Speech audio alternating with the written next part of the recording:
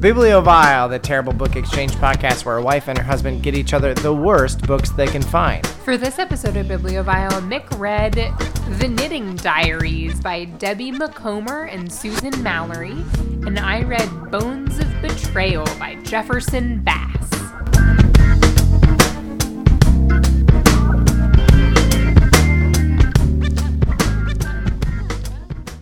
Welcome to Bibliovile, the terrible book exchange podcast. My name is Mick Dickinson. And I'm Susan Dickinson. And we are back here again for probably our most marathon episode. If I can predict, this one's looking like it's going to go all night long. It's going to be a really long episode. I think we both have a ton of things to say Definitely about our a respective ton of books. notes for both of us. I didn't take any notes. Mine goes for an entire page on one of them and then a quarter of a page on the rest. So. I just didn't even, I didn't even get a notebook out for this one. Really fell through. Turns out that when you use the school's library, despite the bad plot summaries and the covers or whatever, King Jaguar from last episode wasn't that bad. Not that bad of a book about the CIA, despite its use of the word primitive man or whatever. Mm-hmm. And now a little free library up our street. Not that bad. Not that bad. Not that bad. Yeah, Jefferson Bass's Bones of Betrayal. Pretty good. I actually kind of liked it. So I guess I should just instead ask you, like, well, how you feeling? I'm feeling pretty okay. Got some allergies going on. We've got a really cute baby. Really cute baby, but that's not an 3-day audio weekend. medium. So. That was fun to just get to, hang out with family and the baby. And it was such a nice 3-day weekend too. It's been such pleasant weather here. I know it's hot other places, but it's been such nice weather here. Got the windows open. Got the windows open. There's a nice old wind coming through those windows, but unfortunately, as we found out with your allergies, the reason for the sneezing season is this pleasing breezing. So that's the trouble, is all this wind is blowing allergens right up your nostrils. Right up my noggin. Right into your noggin. Right up my noggin. All right, we can't keep having this argument. This is like it can't happen. Mick thinks that the word noggin refers to your head, which everyone knows that the word noggin refers to your nose. No, it doesn't. And everyone you've ever asked, including your own parents about this subject, have told you, no, Susan, that's wrong. It's your head. And yet... No, it's your nose. You bumped your noggin. What? No. And also, what is the word for one of those hairy, hard fruits from a tropical island that falls and then floats? You gotta crack it open. A coconut. You mean a coconut? A coconut. It's not coconut. That is, it objectively is coconut. It is spelled C-O-C-O-N-U-T. Co-co-nut. Through coconut. is spelled T-H-R-O-U-G-H, and we say through. Coconut. It doesn't matter how it's spelled. It's coconut. No, it's not. It's coconut. Coconut. Do you think... And if a coconut falls and hits you on the head, it objectively does not hit you on the noggin. Unless it hits your nose. That's your noggin. I do appreciate that we're almost assuredly going to... This is going to be like a Punnett square of our audience, except the fact that noggin being your nose is going to be accepted by 0%, and the rest will be split amongst the three options. I think there's at least one person out there that knows the truth about noggin. You mean noggin's the truth? Am I right? Do you think that I can make $1 million by Don Drapering my way into a meeting with like a balls shaving company and suggest that they demonstrate it by shaving a coconut and it'd be like good for your coconuts? I just really, at some point in my life, I just wish that I could know how your brain works. Well, coconuts are hairy. No, I understand. I just, it would be a little terrifying, but I think very enlightening to just get to experience the pinball machine that is your brain. It's more like a gachapon where you just put some coins in, and every once in a while something falls out, but instead of having to put coins in, it was just like, klunk, and it fell out. Don't expect any rhyme or reason to the thoughts that come out of this head. Well, you were pretty good at rhyming earlier when you were talking about the pleasing, breezing, season, sneezing. I was. Don't forget about reason. Reason. Anyway. Speaking of reason, let me tell you the reason why this episode needed a longer intro, almost 5 whole minutes. It is because this book, there's some books in this book. They are made up of novellas. Did you read all of them? They are pretty neat knitting novellas, in fact. It's quite alliterative. 3 brand new stories from 3 New York Times bestselling authors. How were all 3 of these books, Nick? So this book starts off with Debbie Macomber, definitely the star of the show, the headliner. I thought for sure we had read a Debbie Macomber book, but I looked back and I couldn't find any. I have not heard. I don't know what you're doing, unless it's the Knit Cats. No, that was back when we used to try to name the episode, but I know. Yeah, so it might be the one that comes from the Knit Cats podcast, but I don't know what that one was. Each story begins with, I'm assuming all 3 begin with a sort of, you know how some books have recipes in them? Oh, this one has a pattern? This one has patterns, and knitting is a particular language that I do not comprehend, and so I don't know what it was saying to do or what it would look like or how complex each one was versus very simple. But it begins with a recipe, I suppose you might say, a pattern. You might be noticing, having been looking at these pages now for several seconds, that this is the largest print in the world. Extremely large Which print. really did me good because, as you can see from your end result, there are 530 plus pages in this book. And I read most of them in 2 days because each one on a regular size. If this was on like a regular sized book with regular sized print, this would probably be under 300 pages. For all 3 books that for you all definitely 3 read? novellas. That would probably be under 300 pages because they're all quite short. The first one by Miss Macomber is named The 21st Wish, and being a novella, it has to get away with a lot of exposition in a very short amount of time. It's slightly longer than a short story, but not much. And so you get just so much exposition. There is a woman, she is a widow of a dead man who was already 20 years her senior. He was absent before he died. In fact, they had broken up because when they got married, he had a previous marriage. But when they got married, she said she didn't want kids, and then turns out she did kind of want kids, and so this argument wasn't going anywhere, so she had moved out to a tiny little apartment, and then he died, but she kept living in the tiny little apartment because it was just her. But then she met a small elementary girl through volunteering at a local elementary school to give her life meaning while she was kind of going through it. And then she adopted that small little girl because that small little girl's single mother addict died. And then the grandma that she was living with in foster care died. And then our person adopted her because she already knew her from the elementary school thing. How many pages of exposition is this? I think 3. That's like a fairly significant portion of this novella. That's a lot of exposition. Yeah. But it happens all before. So it begins with them trying to move out of this small apartment because it's just not enough room, and then the daughter doesn't want to go, but turns out she goes or whatever. Naturally, she works in a store. The main protagonist works in a store. A knitting shop, a yard not. shop. She is a client of our particular knitting store. Is it a secondhand clothing store? It is not. Come on, go back to the well. A coffee shop. It's a bookstore. A bookstore. Okay. To be fair, Jeez. that probably would have been my next guess. She has the foster daughter who is 10.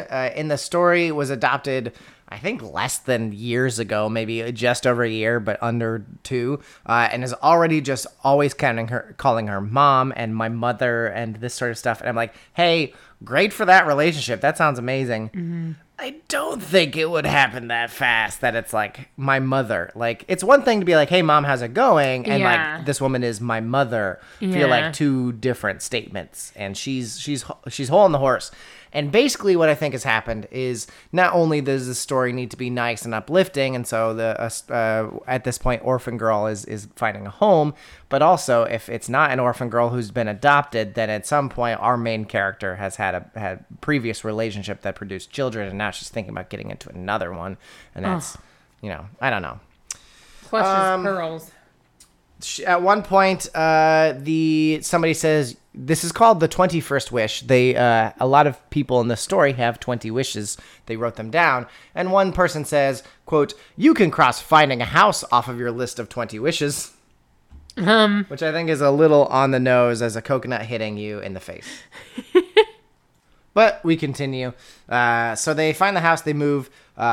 It is the dad of the foster daughter. He was an addict and was an alcoholic when he had her, and then broke up to go to rehab from the mom, and cut her out of his life as a like, hey, that's a road back to my addiction or whatever. And so he was ignoring her calls and her mail, and so had not found out that he was a father to a baby until something, and he finds out. So don't worry, he was a bad person. He was a piece of shit, but people can change, as I learned from the Emmy-nominated Tim Robinson show, I Think You Can Leave. And so he's trying to get back into the life with the daughter through our protagonist, and our protagonist is mildly attracted to him. But as we find out in some of that exposition, they had already tried to do this once, but then he was actually engaged to a woman he met at the AA meetings, but she became jealous of his relationship with the foster mother by spending so much time with the daughter. And so when he told her that he was engaged with this woman, she felt used and insulted, and so kind of tried to break it off and pretend that she wasn't attracted to him, but then they stopped being engaged. This all is background to the story that's happening. So I can't tell if it's the book or if the Benadryl that I took is kicking in, but that just sort of it's all settled all over me. We start in media res, in the middle of a particular pattern, if you will, and definitely don't have to pause the podcast to go deal with our woken up baby. Just kidding. We didn't even get up from the chairs because on the monitor we just watched him put his own pacifier in and go back to sleep. So we have the most amazing baby in the world, and also he's very cute. God, he's so cute. No, I can't stop staring at the monitor. He's just so cute. If you can find us enough to add us on Snapchat, we'll send you pictures. Don't actually try, please. That's weird. We're not posting them on Twitter is the point. No. No matter how cute. Or Instagram. You have an Instagram? Yeah. So that's all. I know you took a Benadryl, but it's like that's all. By the time the book starts, this has all happened. She's now dating a 60-year-old, 50-ish-year-old man. How old is she? She's in their 30s. He's about 20 years her senior, which her first husband was also older than her, so she must have a thing. No, not really. People fall in love at all ages, and by the time you're 20, you can marry a guy who's 40. It's fine, kind of. Late 20s. Yeah. Late 20s. And so now she's dating this guy, and it's your classic, well, there's not a lot of passion, but it's a good relationship kind of thing, which, as we know, is the death knell to anything when you don't fight all the time. I mean, how could anyone ever be happy in a relationship where they don't constantly have screaming matches with each other? It's like, if I'm not trying to break through somebody's hard-to-get nature, do I really want to bone them? You know? Like a Taylor Swift song, you miss screaming and fighting and kissing in the rain. Sure. But the way it's written, actually, I'll get back to this later. The relationship does not actually seem that good, even though it's kind of like comfy. It's not good. But the problem with this book is, I'll get to what's going well. The problem with this book is, number one, it is just kind of boring and nice. But also, there's a lot of listening to gossip. Which I fucking hate in my real life. Yeah. And then to read about people who I know won't be showing up again and are fictional. Yeah. It's, oh my God, I hate it with the passion of 1,000 suns. How do you feel about the podcast Normal Gossip? You know very well how I feel about it, because I've only listened to 2 episodes and I hated both of them. I know. And you hated one of them. Yeah. What was the other one I listened to? Was the one that we listened to in the car on the way home yesterday was just not good. And then there was another episode that we listened to. Now I'm going to get them all mixed up. But you weren't sold on either one. But neither of those were particularly good episodes. No true Scotsman. No true gossip. What? No true Scotsman says if you try to define a Scotsman, I can always cross off whatever you just said as not being the qualities of a real Scotsman. So you're like, well, that's not what the episode really is. You know, it's usually better than that. Okay, one of these days we'll dip back into an episode from season 1 because I really enjoyed season 1.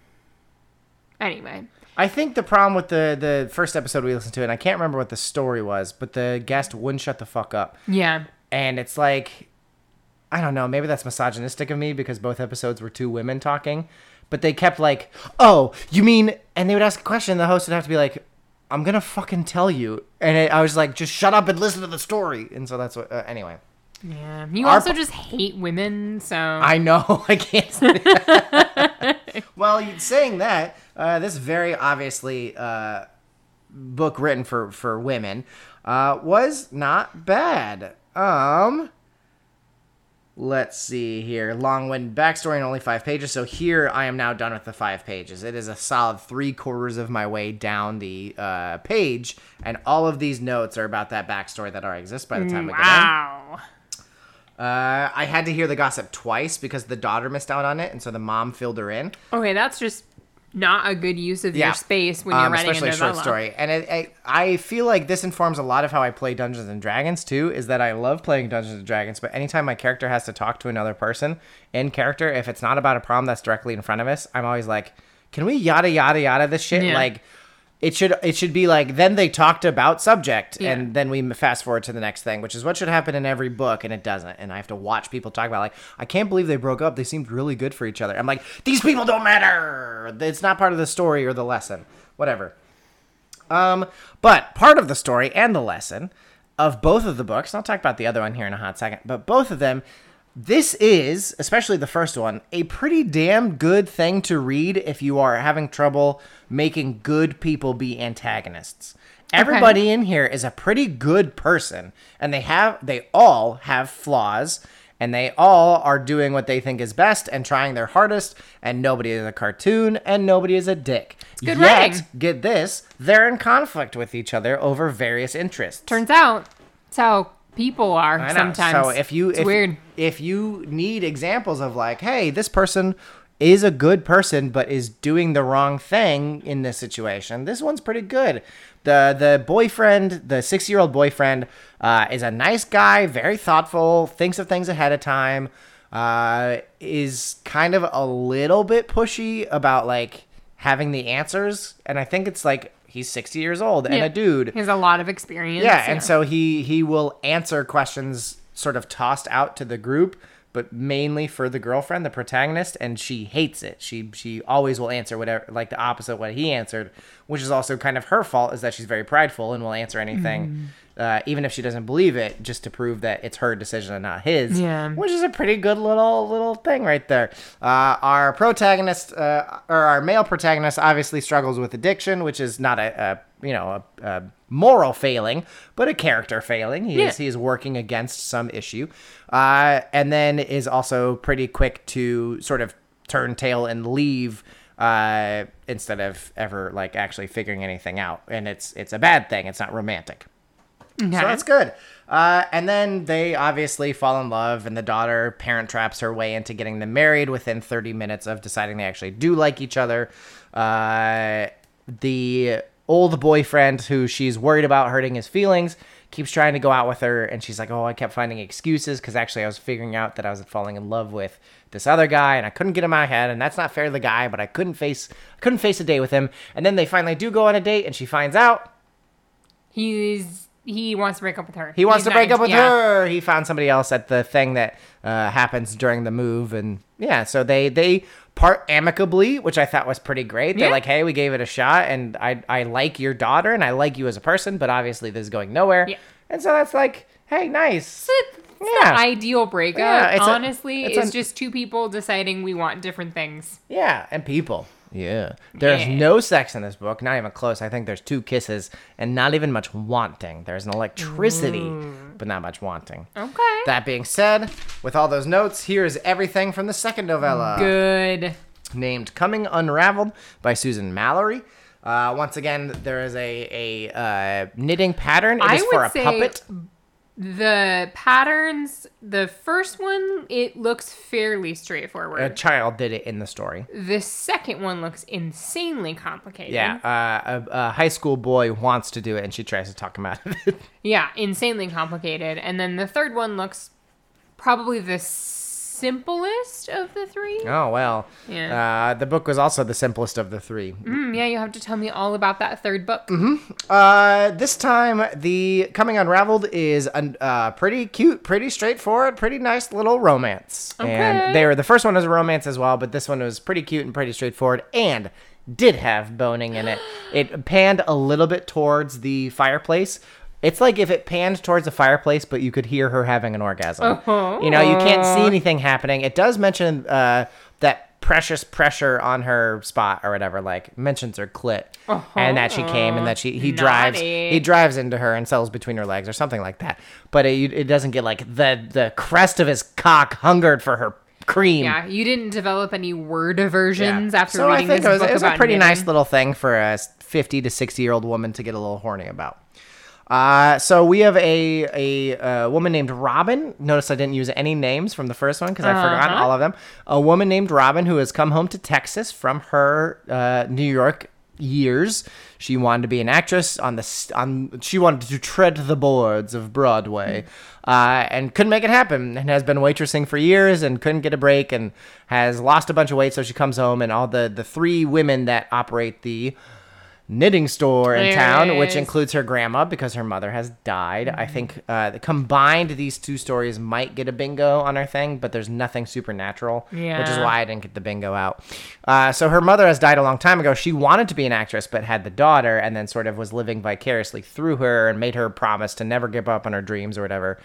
Dad was never in the picture, so now she's back in Texas with the two friends and her grandma, the two friends of her grandma. They're all old ladies. And she comes home and they're like, ooh, so chic, so skinny. You've got like a bob haircut and you're like model skinny. Like you must have been getting offers left and right and stuff like this. And they've she was made like, up actually, I'm really depressed. They made up this huge fiction about how she's just about to be on Broadway because, oh, how's it going? Oh, it's going great. Yeah, it's going. And then she's like, no, I'm skinny because I couldn't afford to eat, like type stuff. So she's been waitressing, living in a one-room nothing in New York. That old story, and has finally said like, fuck it, I'm coming home because her grandma's getting a knee replacement, and she wanted to help, and it's the best time to just be like, I'm done. So she sold like all her shit to buy grandma and the two friends gifts, like ridiculously expensive gifts, but I'm sure she just didn't want to move the shit home anyway, so whatever.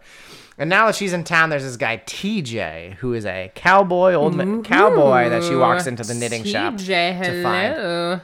She's Why like, is TJ in the knitting shop? well, TJ's in the knitting shop, and she's very surprised to find this. And we find out that a thing that almost made me stop reading is that he was once married and got in a car accident, killing his wife and baby son.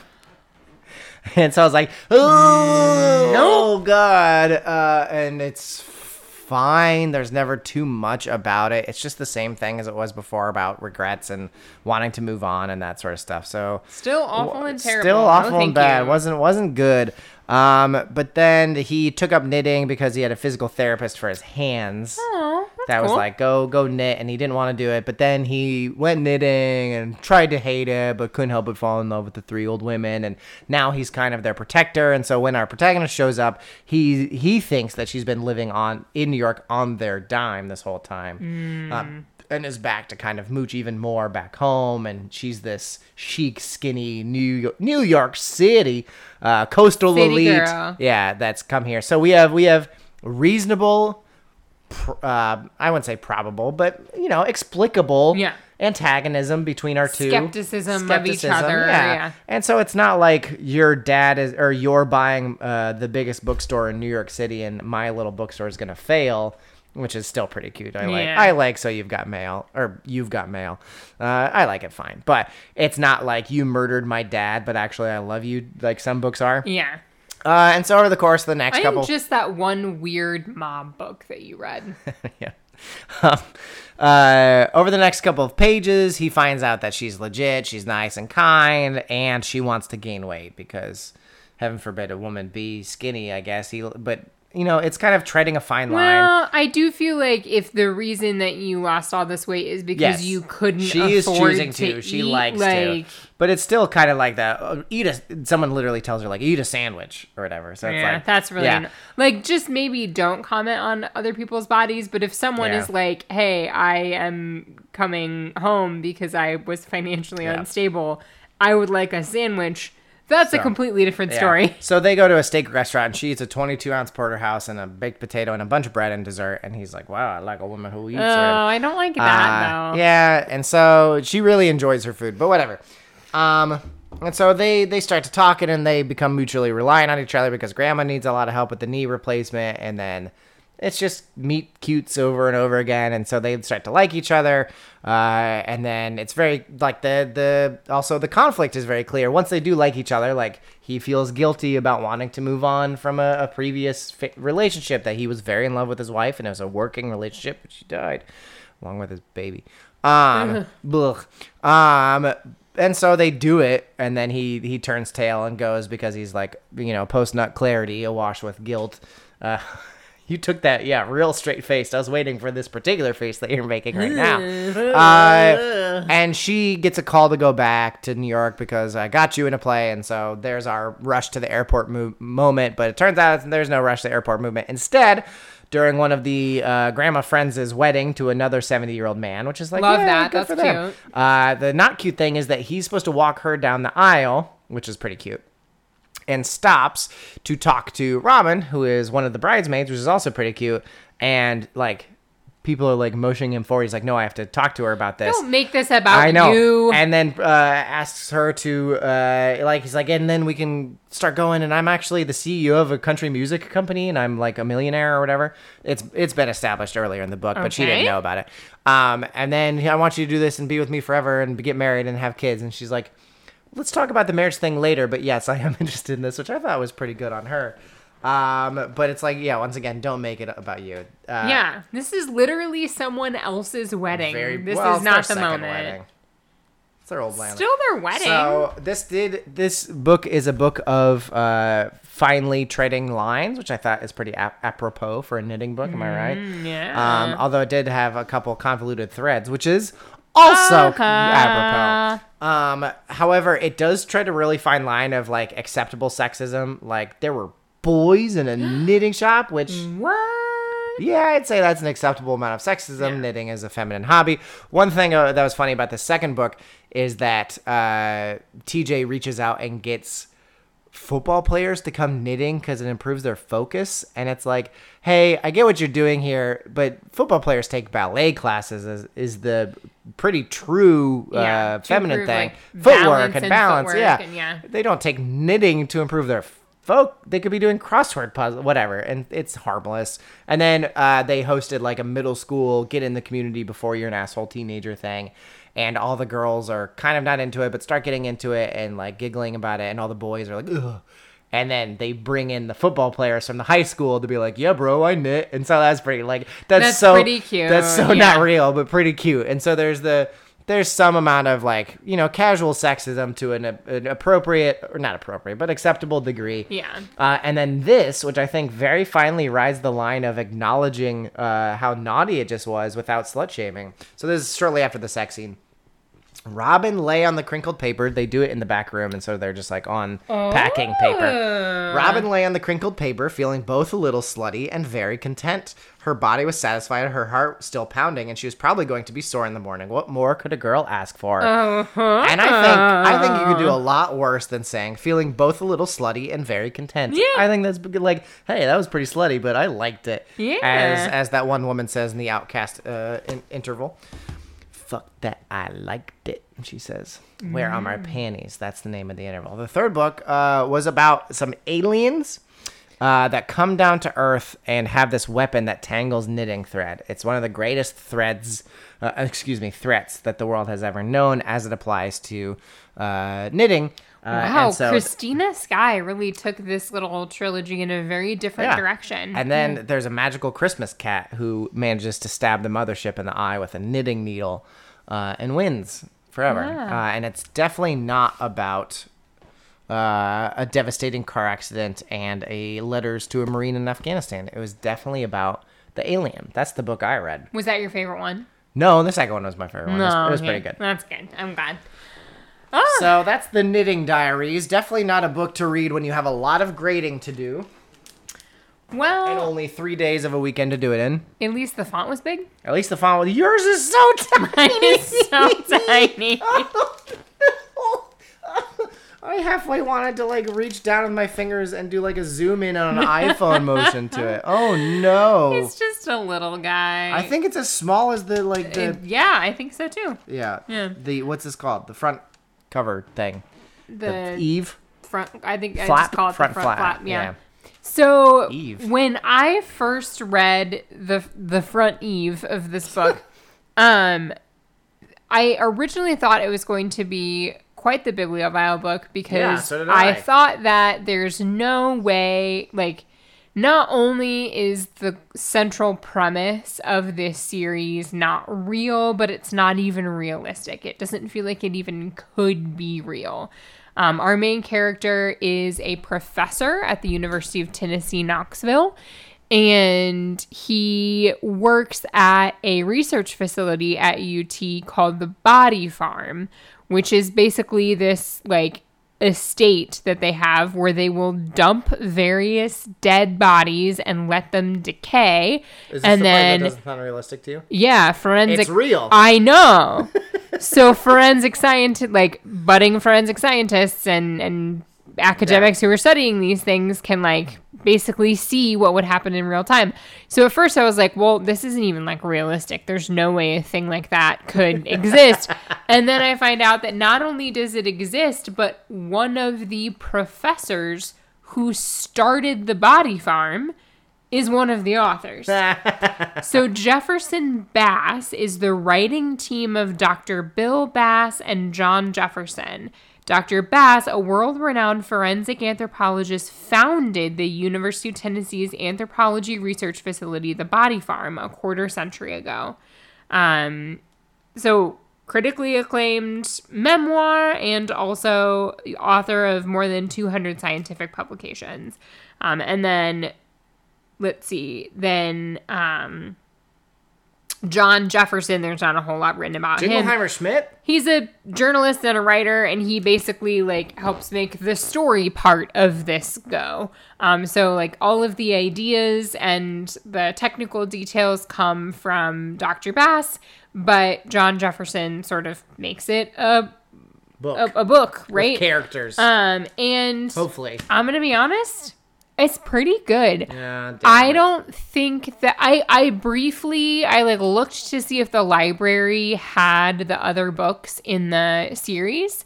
And I briefly thought about reading other ones, ultimately decided not to. I'm not that invested in the characters, but I was not mad about having to read this. All right, but let's give me a little credit. This came from a big tub of books that was headed to the shredder because my library apparently has too many books and has to make more room for CRT, LGBTRT books. Well, when you have too many books, it can spoil the Too many broth. books? Damn it. So I just want to make myself feel better that this was a reasonable choice. Dr. Bill Brockton is in the middle of a nuclear terrorism disaster drill. That's pretty good.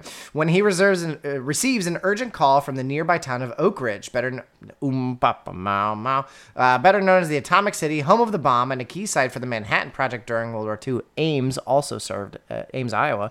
Although I would analyze it more as Los Alamos is the key site for the Manhattan Project, but whatever. Although more than 60 years have passed, could repercussions from that dangerous time be still felt today? All right, we're getting there. And then I read, with his graduate assistant, Miranda Lovelady. Yeah. It's like, I don't think I read the rest of it. Or there's also a beautiful enigmatic librarian. I was very nervous that Miranda was going to be the love interest because, A, of all, I don't love the idea of, like, a professor and his graduate assistant being the romantic couple. That's some weird power dynamic. Yeah, but she's over 18, bro. But also the fact that I was like, if she's the female love interest and her last name is Lovelady, that's bad. She's not. She's just, like, his grad assistant and his friend. Hey, but the last time I enjoyed a piece of fiction with the name Miranda, she had a huge ass. Actually, that was funny because I, at the beginning, was, like, picturing her as Miranda from Mass Effect. Ooh. So the one thing that was sort of interesting to me about this book is last summer I read a book called Atomic City Girls, which was about Radium? Oak Ridge. Oh. And so, like, the setting was familiar to me. I do think that's, like, pretty interesting to think about, like, and this book talks about it too, like, basically this city was created from scratch overnight. Yeah. And this kind of dealt with, like, what happens to that afterwards when it's no longer needed as a wartime facility. Like, what happens to that place You could afterwards? ask the same question of most of Ohio. Well, I don't know that anyone really cares what happens in Ohio. So, but it like the setting was really interesting. You could tell that both of the authors, but I'm assuming especially the professor, like really took the time to get the details right and like do their research about it. And so it like it was very details interesting. About the town. Yeah, details about the town. So, overall, I mean, I'm not going to go too deep into the plot, but overall, I found it really interesting. I thought it was well paced. It was well written. And I think it's just because this is book like 4 or 5. Like I didn't feel like I really got to know the main character. I did not feel particularly invested, but not in any sort of like, this is terrible writing kind of way. It just like wasn't me. Are you saying that the professor of forensics described his main character quite clinically? Maybe a little bit. Yeah. But there is one thing. So at the very beginning, they find a body. And wait, can I ask, what is the person doing? Like, what Law and Order scene is happening as he finds the body? Is he talking to someone on a cell phone about like his DraftKings picks or something? He doesn't find the body. He gets called to come, be there to help get the body out because the body is frozen in a swimming pool. So it's been there for a while to be frozen into. Yeah. Ooh, this is a little spicy because the freezing process probably throws off the timeline a little bit. A little bit, it sure does. But also what killed this guy was he had in his intestinal tract a little tiny pellet that was like super radioactive. And so not only did it kill the person, but also like the radiation from this little pellet that was in the guy also did a lot of damage to the protagonist and his graduate assistant who were there during the autopsy, but especially to the doctor who's performing the autopsy. Mm-hmm. And so then you kind of, throughout the book, you're kind of dealing with the fallout of like what's going to happen to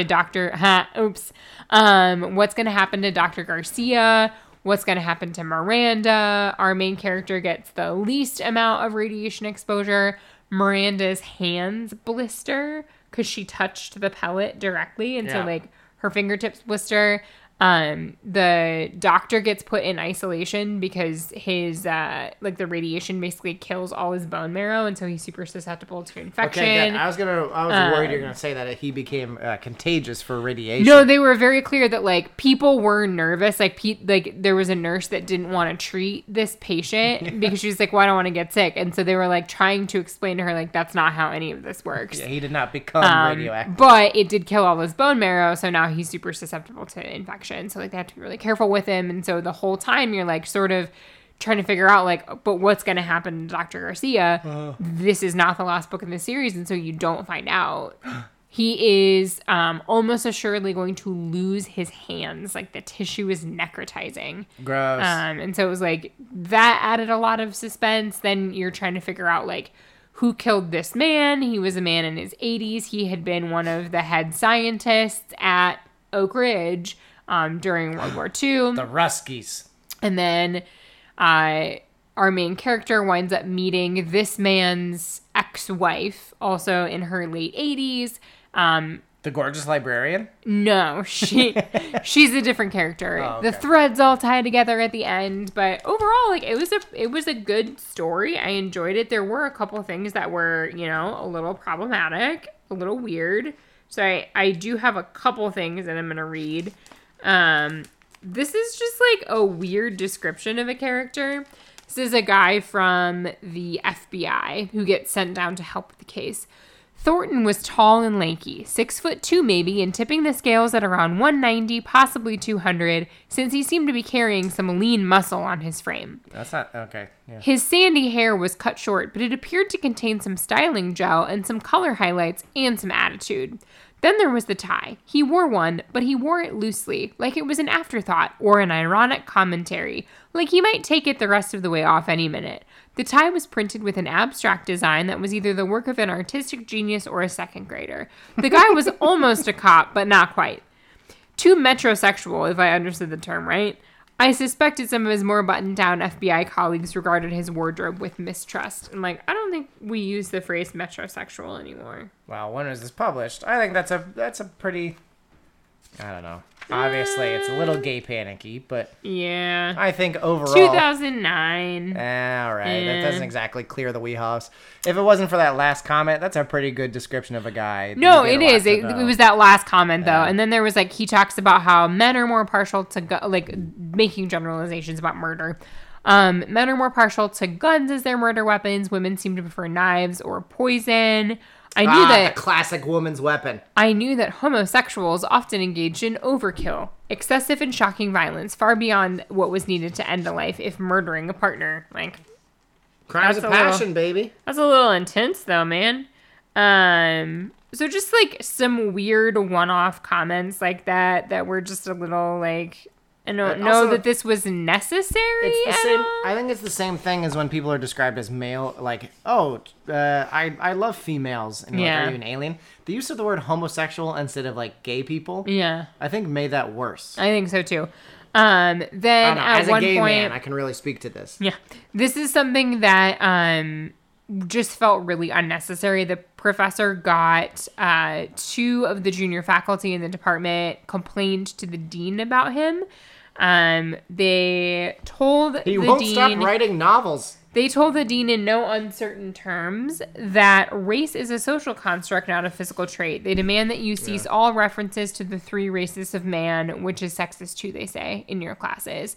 And he talks about how, like, they, like, in their field, they talk about, like, when talking about, like, classifying bones specifically, they classify them as Asian, African, or Scandinavian. And so he's, like, defending himself that there are, like, physical traits and that race is not just a social construct. The thing about it is that it's just really unnecessary. Like, they never come back to that. There just seemed to be no real reason to have that there. A very pulpit moment. Yeah, it was weird. Don't you hate it when kids try to act up and act all uppity? They are throughout this. They figure out that back at Oak Ridge there was a Russian spy during the war. Of course. They're trying to figure out who it is. It turns out it was Beatrice, the guy who died's ex-wife. And when our main character is confronting her and talking to her about it, he says, "Why didn't you go to Russia after the war? Surely you could have found a way to get there." She said, "Russia? Why on earth would I want to live in Russia? I was a spy, not an idiot." So you sell secrets. You don't give them. And so they're, like, I would say the, like, extended characters, the not main characters, but the secondary ones were really good. It was just, like, sort of our main trio that I think because I launched into book 5. Why'd you do that? Just didn't feel like I had the most interest in. But overall, I thought it was really good. I enjoyed reading it. Who did it? Was it the wife? So it wasn't the wife. That's too obvious. No, it wasn't the wife. It was the librarian. Yeah, because she wanted to get back at Leonard Novak for his role in the bomb because her great grandmother was killed at Nagasaki. See, I almost made a joke about I'm pretty sure it'll be a Japanese person, and then it was a quarter Japanese. All right. Yeah. So again, overall, I thought it was well written. It was well paced. It was interesting. My main critique at the beginning was like, this is such a ridiculous concept. There's no way a place like this would actually exist. Not only does it exist, but the guy who created it wrote the book. Yeah. So, it was all right. Not terrible. Damn it. Right. Yeah, we're going to have to try again. We'll have to try again, although you have already gotten me two books, and one of them is a collection of 4 novels. I know. So I'll read 3 of those. I think I'm going to wait a little bit on that one. I might wait until closer to the holidays because it is Christmas themed. Since when has that mattered? But they are both either by or featuring an artist or an author named Fern Michaels, so that I think you'll be reading the other one for next time. The Fern Michaels rom-com. I don't remember what it's called. I tried really hard to make a joke out of that and couldn't. Oh, I thought you were looking at me like you wanted me to say the title of it. I'm like, I don't remember. Really hard. That's not like that's the name of my band. That's not like coming this fall. Like I couldn't figure out what joke to make and I froze. Yeah. I'm sorry. The Benadryl you took is infecting me. It probably is. That sounds right. Yeah. Speaking of good medical advice, go ahead and follow me on Twitter at DickieMa, or you can follow the podcast at Bibliovile. You can find me on Twitter at Susan J. That's S with 3 U's, SANJ. The intro music to our podcast is, I almost said Babe of the Night by the Band Elix. They're off of their album Rampant. It's still gone. It It is the song Oh Yeah, 360 Degrees by Propellerheads. Off of their album Decks and Drums and Rock and Roll. Good night, Michelle.